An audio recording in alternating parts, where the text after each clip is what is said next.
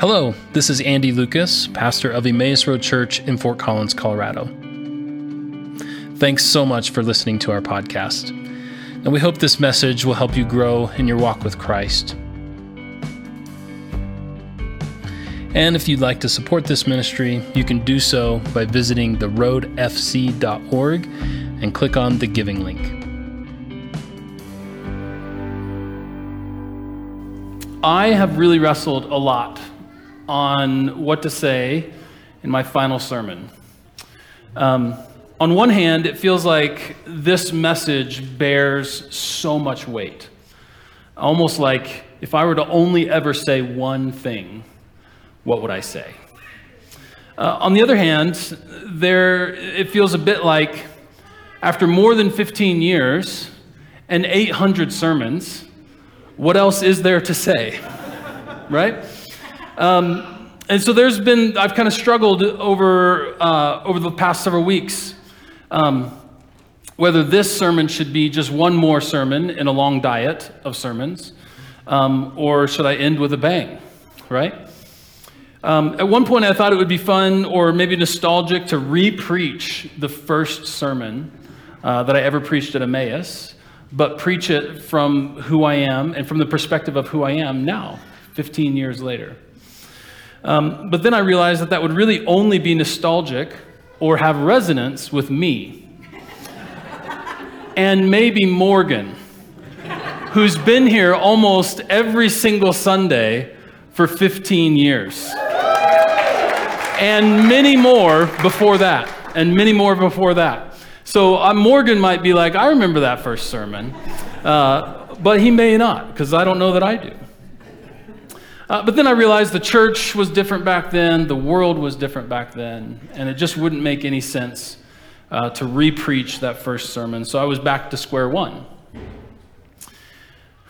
So I had a conversation at the First Friday Fun Night last month that got me thinking about the letters of the Apostle Paul.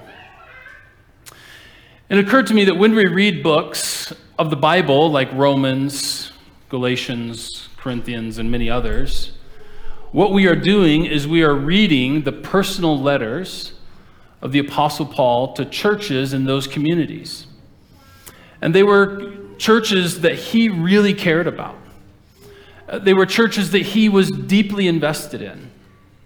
And there were churches and communities with whom he had the opportunity to speak into their lives, and so he wrote them a letter. This, by the way, is why the Bible is a living document. It's because it's rooted in very real history and the lives of very real people who faced very real challenges. And the reason that these letters were canonized and are part of the scriptures today is because as communities throughout history have read the personal letters of the Apostle Paul that were very personal to these communities, they said, there's resonance here, and this could be of help to us. And so we have them in our scriptures today.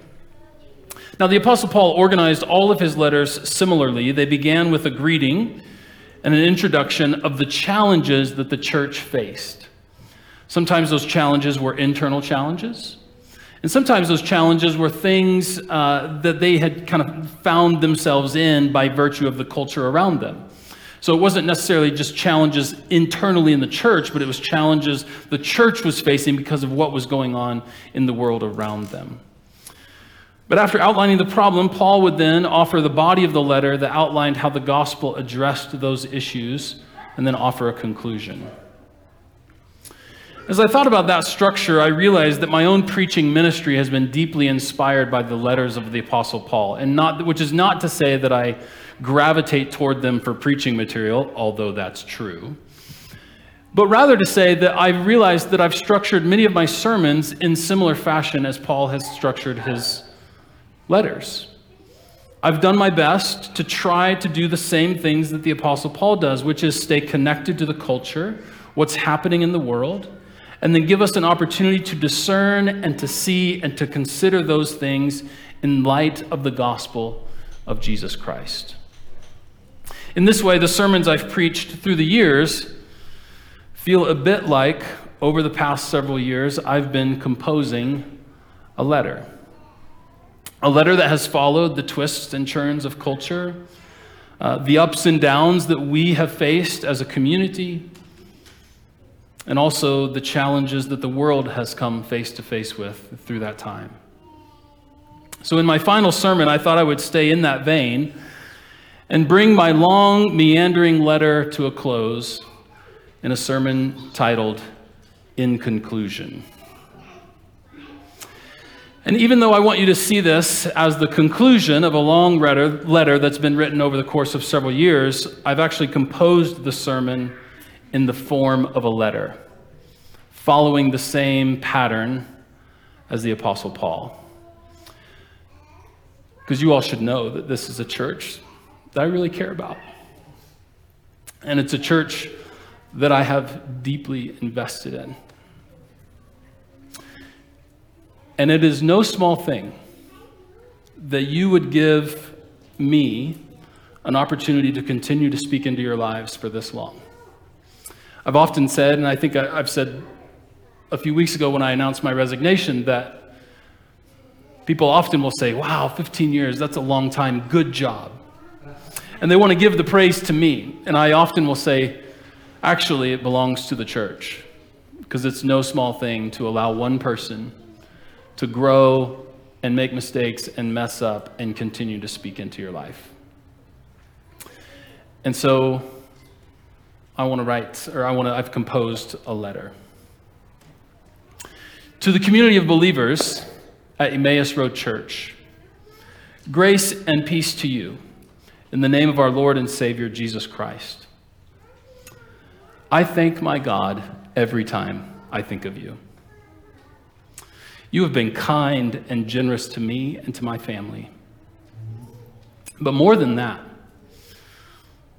you have faithfully embodied the gospel of Jesus in your commitment to peace, in extending grace and forgiveness, in your welcome of all people, and in your connection to one another.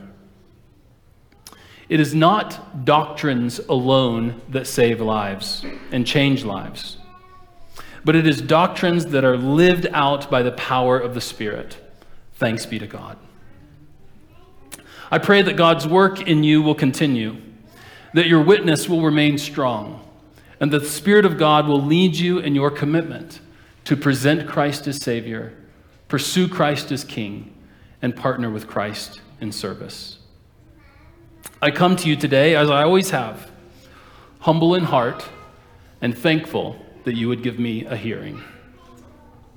You have faced many recent challenges, the pandemic, racial tensions, political division, to name a few.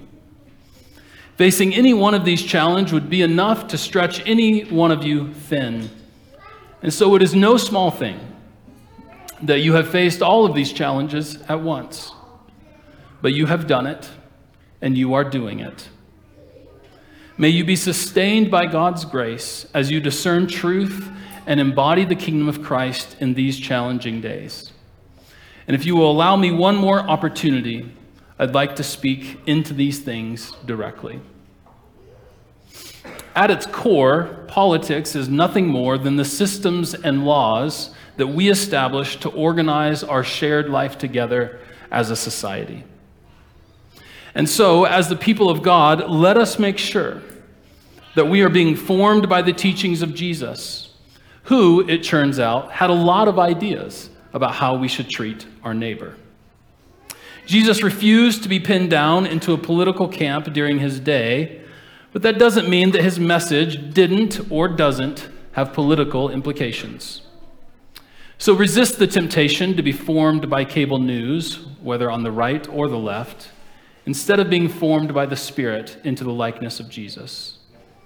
Each of you, myself included, would do well to give as much attention to prayer and mindfulness that we do to pundits and political podcasts.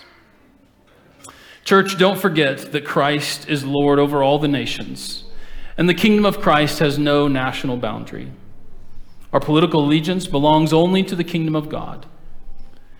And my feeling is that we are doing this well when those who want to label us as being on the right or the left will have trouble doing so. For Christ needs no mascot and refuses to become one. Jesus the Christ is the way, the truth, and the life. And so use discernment and the leading of the Spirit to form your political convictions.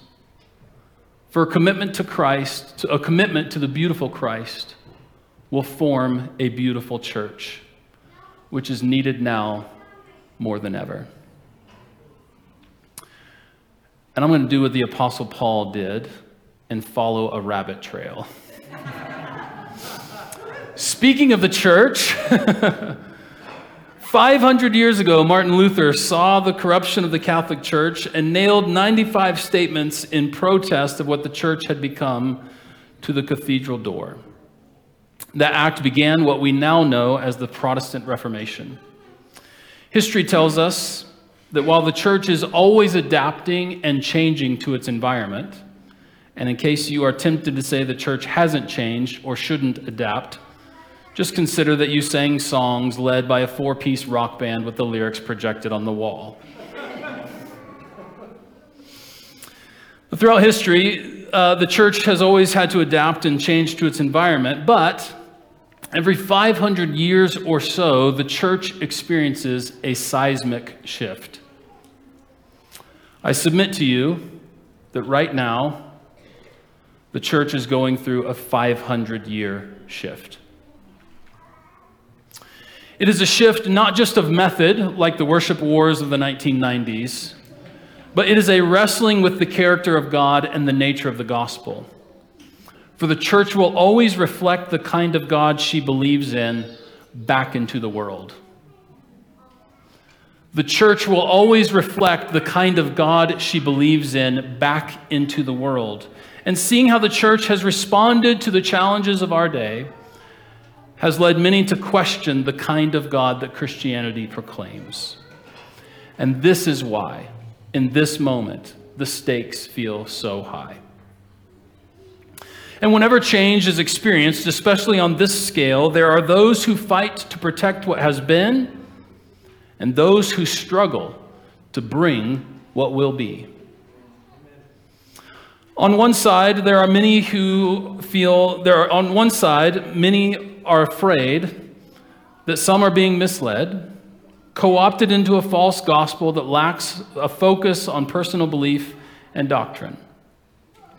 On the other side, you have people wondering why the personal belief of many Christians isn't translating into conviction and against cultural and systemic evils in our world. And it has created a rift. My advice is this: offer grace to one another. Because for the most part, those trying to preserve what has been and what they have known all their lives are doing so out of a desire to be faithful. Offer grace to one another because for the most part, those trying to forge a new future for the church are doing so out of a desire to be faithful. And show patience then with one another as brothers and sisters in Christ. Work out together the things in our faith practice that need to be recovered, the things that we need to adjust, and the things that we need to abandon altogether.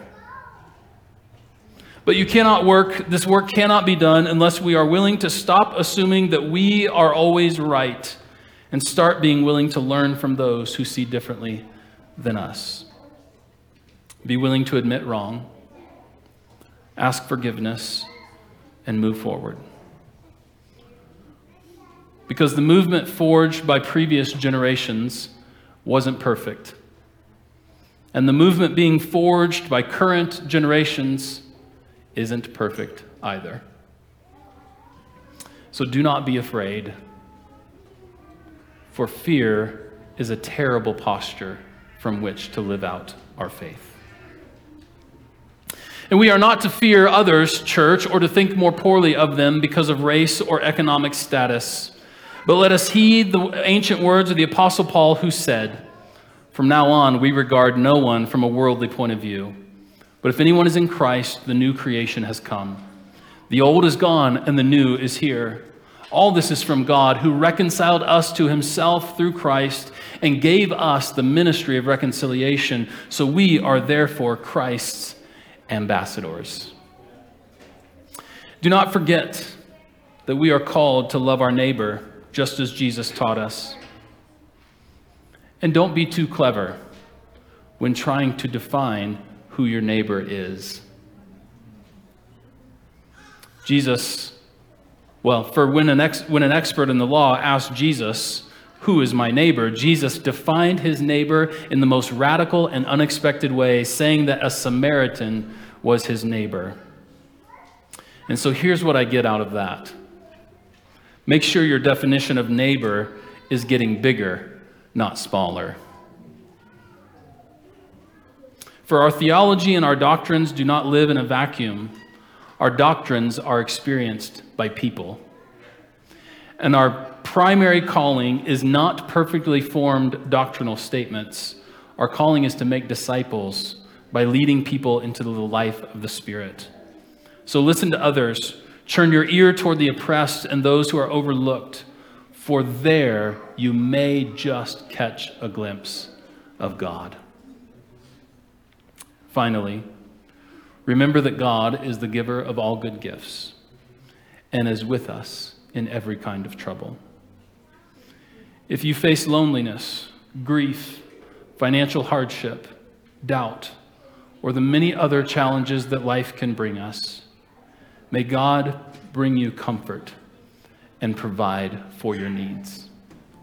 And may we all come to see that God's grace is sufficient for us.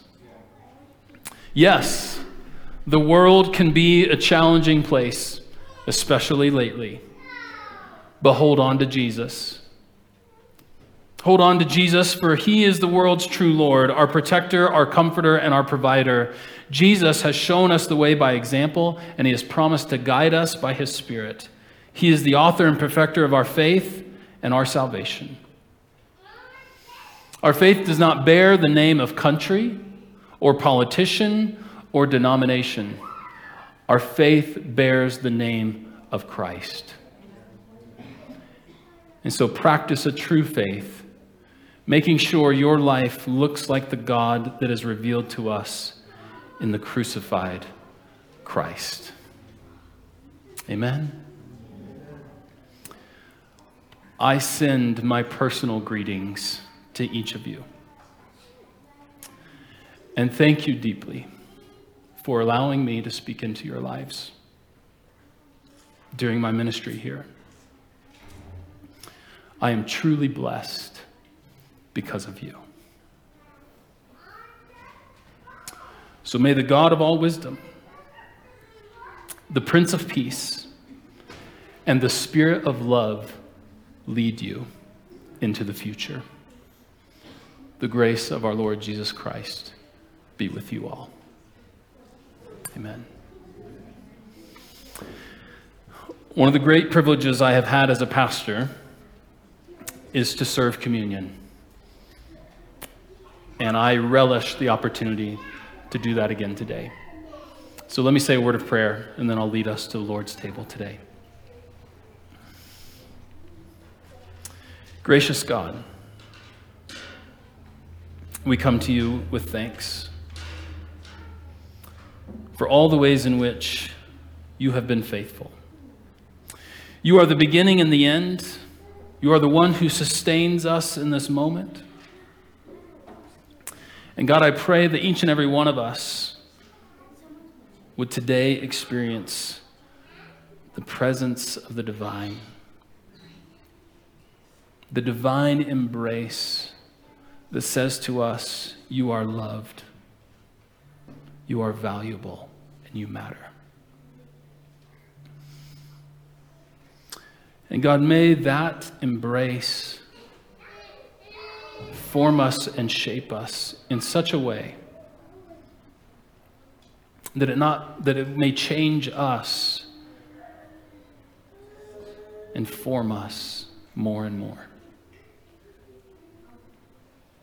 God, we give you thanks. We give you praise. And we pray that in these moments, as we gather around the Lord's table, that we would encounter you in this place, and that your grace would be sufficient for each and every one of us. We pray all this in Jesus' name. Amen.